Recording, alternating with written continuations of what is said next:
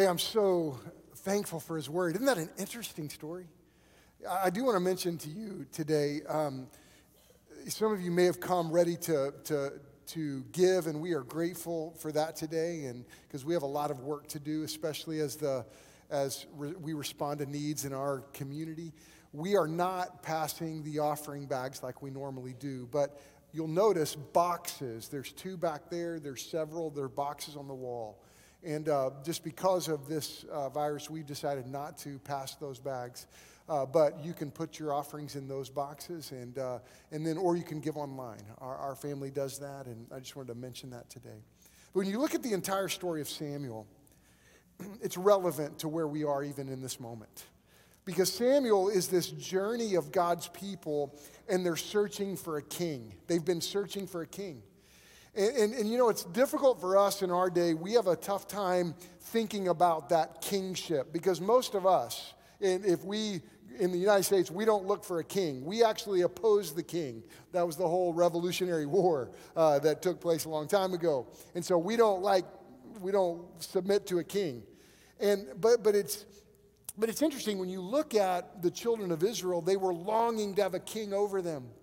And when I think about them and that people of God, we have a lot in common with them.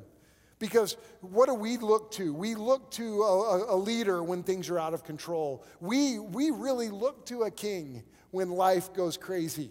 Now we looked at last week as we evaluated this chapters 18 through 23 and looked at this passage that many people are in pursuit of an authority in their lives. Some of that authority is self, that we're our own authority. Some of those authorities are money. We trust in our money, that our money will save us. Some of those authorities are power. If there's power can save us. If I can overcome something in my own power, or sexuality is something that people look to as, if I only had this sexuality, or if I only had that relationship, then I would be somehow saved. Or maybe there is a relationship that I look to, but we've recognized that Christ is the only unbroken Savior. A relationship with Christ is what we need. And when we look at David, he is this figure in Scripture that points us to Jesus. And that's why as we evaluate David, as we look at Samuel, we've got to keep looking at Jesus because David is an example of Christ in our lives. And I love how God is using his word today even to equip us to trust him, to walk with him, to honor him. And you know, when you look at Samuel, this book clearly describes this shift of the Israelite worship at Shiloh to this move to Jerusalem. You see the book of Samuel, and Samuel was the last judge. And you see this transition taking place from Samuel as he hands the kingdom to Saul and then eventually to David. And it's an amazing book of transition and this really difficult time in the life of God's people. And it's really a difficult time for over a decade because there's so much uncertainty. There's so much disunity. And I want us to feel this today because this story of David in the cave of En-Gedi is a fascinating story. It's an important story, and it deals with where we are right now because you know what? When you go through situations that are uncertain, times that are uncertain, what do? And David paints this picture and gives us this example of how do we respond in times of uncertainty. And then I think about all the uncertainty today. Like this day. I mean, me as a pastor got up today and I was texting all my pastor friends going, man, is anybody going to come to church today? You know, we were, and I'm grateful for our online opportunity for many people gathering today and watching us online. And that's a blessing of our day. But when we look at the uncertainty, are we going to go back to school? When are we going to go back to school? That's the million-dollar question with our college kids, our students in the room today. Will our economy recover? I mean, we're looking at our 401ks going, oh my goodness, look at that. And there's uncertainty. Will we get to watch sports again? Oh my goodness. I mean, it's cracking me up. ESPN's running a ticker with soccer, nothing. Baseball, nothing. I mean, what in the world is our society going to do? There's so much uncertainty. Isn't that funny? Will my job be affected? Not funny. Concerns, fears. And you know what's interesting is don't you wish God were like Siri on your maps, right? When you take a wrong turn or do something wrong, there would be a voice come on and say, recalculating, and then say, here you go this way. You know, we wish God would do that for us. Now, God has given us a real clear roadmap through His Word, but let me tell you something. There are times we will have to wait on the Lord. And you know, when God calls us to wait on Him, that tension of waiting on the Lord and learning to trust His hand in our lives is good for us. The times that we are in, like right now, it's uncertain. We have to wait on the Lord. We don't know what's going to happen in the next few days, few weeks. But let me tell you, this waiting on the Lord is good for us. Because as believers, we've already learned, haven't we, that God is faithful? Haven't we already learned that? Can't we all look back on our lives, those that know Christ as your Savior? You may not know Christ as your Savior. And I want you to know that as you walk with the Lord, as you know the Lord, as you come to know Christ as your Savior, you discover over and over again that God is faithful. In our past, we can look back and recognize He's never forsaken us. He's never left us. As believers, we know what it's like to get strength, wisdom, and provision from the Lord, while He gives us that interesting virtue of patience. Like, have you ever prayed for patience? Have you ever prayed for that? Okay, you ought to try. Because I've prayed for patience, and then the Lord gives me the great opportunity to experience it. And so, this amazing story in 1 Samuel 24, it's got a lot to say to us. And in this day, in this passage, David shows us, point number one is this: patience and faith are critical every time life takes an unexpected turn. Now, you know what's amazing is God helped us. This sermon I wrote 10 days ago, before I knew what this was going to happen. This was an unexpected turn. I wrote these notes 10 days ago. And I want us to recognize patience and faith are critical every time life takes an unexpected turn. And you know, in 1 Samuel 24, life's not going well for David. It's tough. It's a tough time for him. Think about the highs and lows of David right now. He had the high of Samuel coming to his house and anointing him as the next king. And then his brothers and his dad said, that's neat. Now go watch the sheep. Okay? Thanks, buddy. See ya. Go back out in the field in your normal day. And then he had that's a low. That's a high to a low. Oh my goodness. Samuel, the judge, just anointed me. Now I'm back to normal. Then you see David going and defeating Goliath. Oh my goodness, this is a national stage. The whole nation of Israel looks at David and says, good job. Then Saul begins this decade journey of trying to kill him. And it's a low in his life. It's a terrible time. There's disunity. Look at verse 1. Let's look back at it. When Saul returned from following the Philistines, he was told, behold, David is in the wilderness of En-Gedi. Then Saul took 3,000, look at this, chosen men out of all Israel. So Saul went and took the toughest men that he could find out of all Israel and went to seek David and his men in front of the wild goats and rocks. I've been to En-Gedi. We went there when we were in Israel, and it was fascinating as you look at this river coming down the stream and all these caves. They're everywhere. And it makes sense when you think that someone could hide in those. And verse 3, and when he came to the sheepfolds by the way where there was a cave, and Saul went in to relieve himself. That's the Hebrew version of he went to the bathroom. He goes in to go to the bathroom, and David and his men were sitting in the innermost parts of the cave. That would be shocking, wouldn't it? And the men of David said to him, here is the day of which the Lord said to you, behold, I will give your enemy into your hand, and you shall do to him as it shall seem good to you. Okay, think of this moment. I mean, Saul is trying to kill him. He's throwing a spear at him. He's undercut him. We already saw in the last message last week that 4 times Saul tried to kill him. And I don't know about you, but I can feel the tension of David as this man's trying to kill me. You're in battle. It's not like David was afraid to kill somebody. He'd killed many people. But Saul is sitting there, and he is literally a sitting duck going to the bathroom right there. And what does David do? Then David arose and stealthily cut off a corner of Saul's robe. I mean, I can look at this and I think, oh my goodness, this is the perfect circumstance. Have you ever been in that moment that desires and ideal circumstances come together? But did you realize that desires and circumstances don't always equate to God's will? Do you realize that? That there are times that desires and circumstances come together, but that doesn't mean it's the will of God.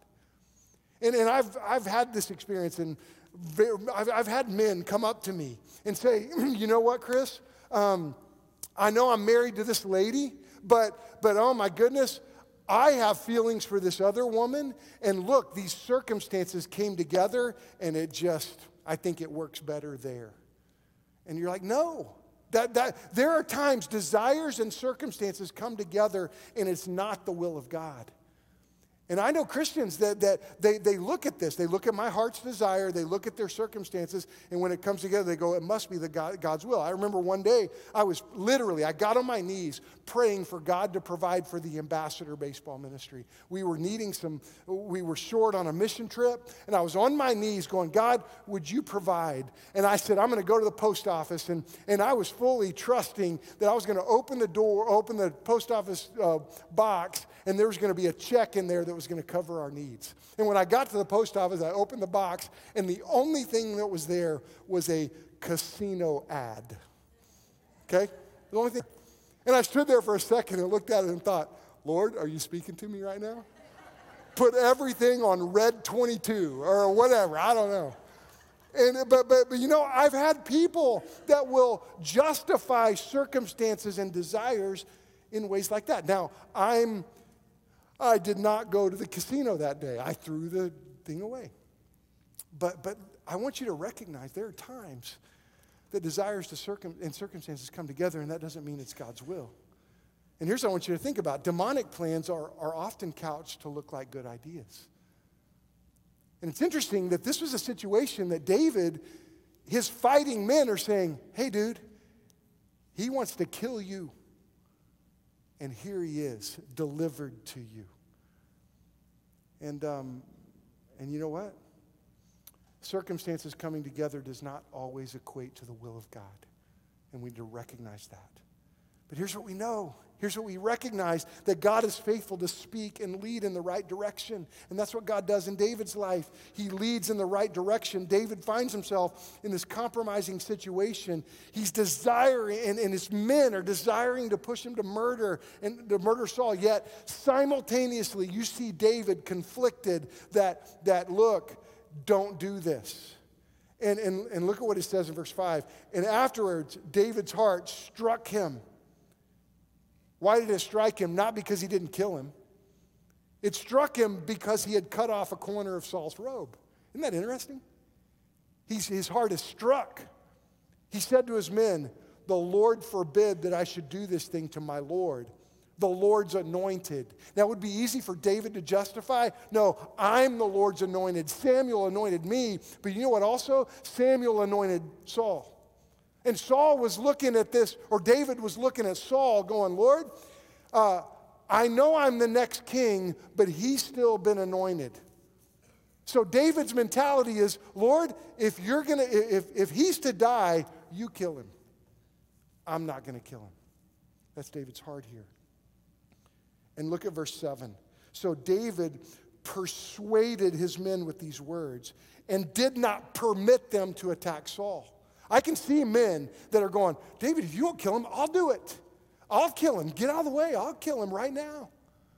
And David persuaded his men, no, you're not. You're not going to do it. And Saul rose and left the cave and went on his way. That's so interesting. as this unfolds, you know what I see? David's waiting on the Lord. And when I think about waiting on the Lord, point number 2 is this: the ability to wait on the Lord is a heart matter. It's a matter of our heart. And folks, there are times we have to wait on the Lord.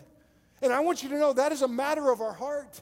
David is such an example of being a man after God's heart. Why? Because he was faithful to wait on the Lord and not take matters into his own hands. And so often and I struggle with this because I'm a leader. I am. I've always been a leader. From the time I was little, I was like, I want to lead something.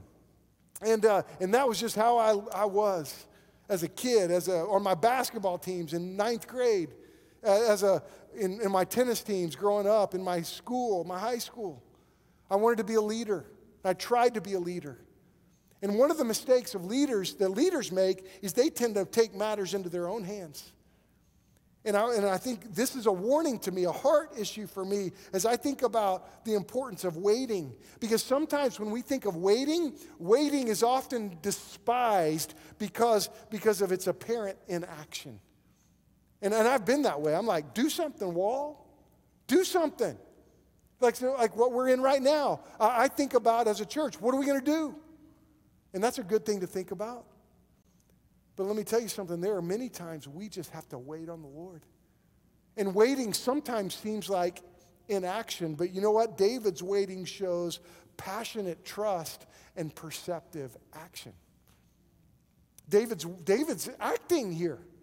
He's acting, saving Saul's life from his own men. It's interesting. And how do we wait on the Lord? Well, we wait on the Lord by seeking the Lord. I think about Psalm 123:2. Like a servant's eyes on his master's hand, like a servant's girl on his mistress's hand, so our eyes are on the Lord our God until he shows us favor. When I think about us right now, where should our eyes be? On the Lord, on him. Lord, we're looking to you as our helper, as our Savior, as our hope. Yes, we have leaders that we should pray for. Yes, we have leaders we should honor. But folks, our eyes have got to be on the Lord. And that's why when I think about the fear that is gripping our culture right now, let's be a people that put our eyes on the Lord. Let's trust the Lord. I mean, goodness gracious. If he's for us, who can be against us? I mean, isn't that the conversation we should be having with our children? Hey, God's faithful. Yeah, let's take measures. We're going to suspend the Romans 16, greet one another with a holy kiss for at least 3 weeks, okay? Here, I'm just kidding. No one's kissing you when you come to church. But the reality is, look, we should take precautions, sure. We should be wise, sure. But let's trust the Lord. Look at verse 8. Afterward, David also arose and went out of the cave and called after Saul. Can you imagine Saul in this moment recognizing what he just survived? And Saul looked behind him. David bowed with his face to the earth and paid homage. And David said to Saul, why do you listen to the words of men who say, behold, David seeks your harm? Behold, this day your eyes have seen how the Lord gave you today into my hand in the cave. And some told me to kill you, but I spared you. And I said, I will not put my hand against the Lord, for he is the Lord's anointed. He was like, Lord, he's your anointed. You take care of him. That's the heart of Saul. See, my father, see the corner of your robe in my hand. For by the fact I cut off the corner of your robe and did not kill you, you may know and see that there is no wrong or treason in my hands. I have not sinned against you, though you hunt my life to take it. May the Lord judge between me and you. May the Lord avenge me against you, but my hand shall not be against you. And I love this heart of David. Lord, you avenge me. You take care of it. And I wish we were like that. We need to be like that. Lord, you take care of this virus. Lord, you take care of my finances. You take care of my future. You take care of my job. He will. As the proverb of the ancients say, out of the wicked come wickedness, but my hand shall not be against you. After whom has the king of Israel come out? After whom do you pursue? After a dead dog, a flea? What's interesting is Saul he's not fighting the battle he's supposed to be fighting, which is against the Philistines. He's seeking after David. And sometimes we fight the wrong battles. We fight each other when we need to be recognizing who the enemy is. And that's why I don't want us to fight each other. Oh my goodness. That will paralyze us as a church. And he says, verse 16, as soon as David's finished speaking these words to Saul, Saul said, "Is this your voice, David, my son?" And Saul lifted up his voice and wept. And he said to David, "You are more righteous than I." And Saul lifted up his voice and wept. Oh, excuse me. He said, "For I have repaid me good, whereas I've repaid you. You have repaid me good, where I've repaid you evil." And then Saul asked that question. Hey, would you spare when he goes, "You're going to be the king. You've shown you're going to be the king. Would you take care of my descendants? Swear that you," verse 21, "swear to me that by the Lord, that you will not cut off my offspring after me, and you will not destroy my name out of my father's house." And David swore this to Saul. And Saul went home, and David and his men went up to the stronghold. And you know what's interesting about David? He kept his word out of that promise to Saul. Now, lastly, as we wrap up today, when I think about this cave, point number 3 is this. This cave reveals what a patient heart looks like. And I want you to turn over to Psalm 57. Turn over with me to Psalm 57. This is the song that David wrote when he was in the cave at En-Gedi. And there's some things that we really got to hear about a patient heart. Because, folks, we need a patient heart right now. We need a heart that says, "God, we will wait for you." Whether it's this storm of the coronavirus, or whether it's the storm of loss in your life, or whether it's the storm of fear in your life, this is the heart we've got to have. And there's four things I want to point out about Psalm 57. Look at verse 1. David writes, "Be gracious to me, God. Be gracious to me, for I take refuge in you. I will seek refuge in the shadow of your wings until danger passes. I call to God Most High, to God who fulfills his purpose for me." You know what we got to do? We've got to have complete trust in the sovereignty of God. In this day, in this moment in history, in this unprecedented moment that we are in, let's be a people that have complete trust in the sovereignty of God. You know what sovereignty means, don't you? It's God is in control. God is the ruler. And David right here says, "Lord, I will take refuge in you. I will seek refuge in the shadow of your wings until danger passes." You know what I anticipate? This danger will pass. And let's seek the Lord under his protection, under his shadow, until this danger passes. Because here's what we know: God will fulfill his purposes for every one of us. And don't you want to be in the purposes of God? Don't you want to be in the middle of God's will rather than your will? Let's have complete trust in the sovereignty of God. Second thing you see in this psalm, you have complete acknowledgement of God's faithful love. Look at verse 3 and 4. It says this: "He reaches down from heaven and saves me, challenging the one who tramples me. God sends his faithful love and truth. I am surrounded by lions. I lie down among devouring lions, people whose teeth are spears and arrows, whose tongues are sharp swords." You know what David does here? In the cave at En-Gedi, he's completely acknowledging God's faithful love. So can I challenge us in this time of uncertainty to completely acknowledge the faithful love of God? It's critical for us. Look at verse 5 and 6. You see this in David. Notice this selfless surrender to the will of God. And this is what he, look at this. "God, be exalted above the heavens. Let your glory be over the whole earth. They prepared a net for my steps. I was despondent. They dug a pit ahead of me, but they fell in it." I want you to know you can live completely surrendered to the will of God. Let's trust the will of God today. You think all this is a surprise to him? You think God's like, oh man, I didn't see that coming. Oh my goodness, wow. I wonder what's going to happen. No, God has a plan for you, for me. And it is so intentional that it's mind-boggling. Like Psalm 139, verse 16 says, all your days were written in a book before one of them came to be. David was surrendered to the will of God. God, I will trust your will. Even though I could kill the anointed right now, Lord, you take care of that. Let's be that way. Let's look at this day that we're in and say, Lord, you take care of this. And lastly, look at verse 7. You see David's satisfaction with God's masterful plan, don't you? Look at this. My heart is confident. God, my heart is confident. I will sing praises. Josh, I want you to come up. I mean, look at David. In this cave, in this dark time, in this time of running, in this time of here's this man, this king that's seeking his life.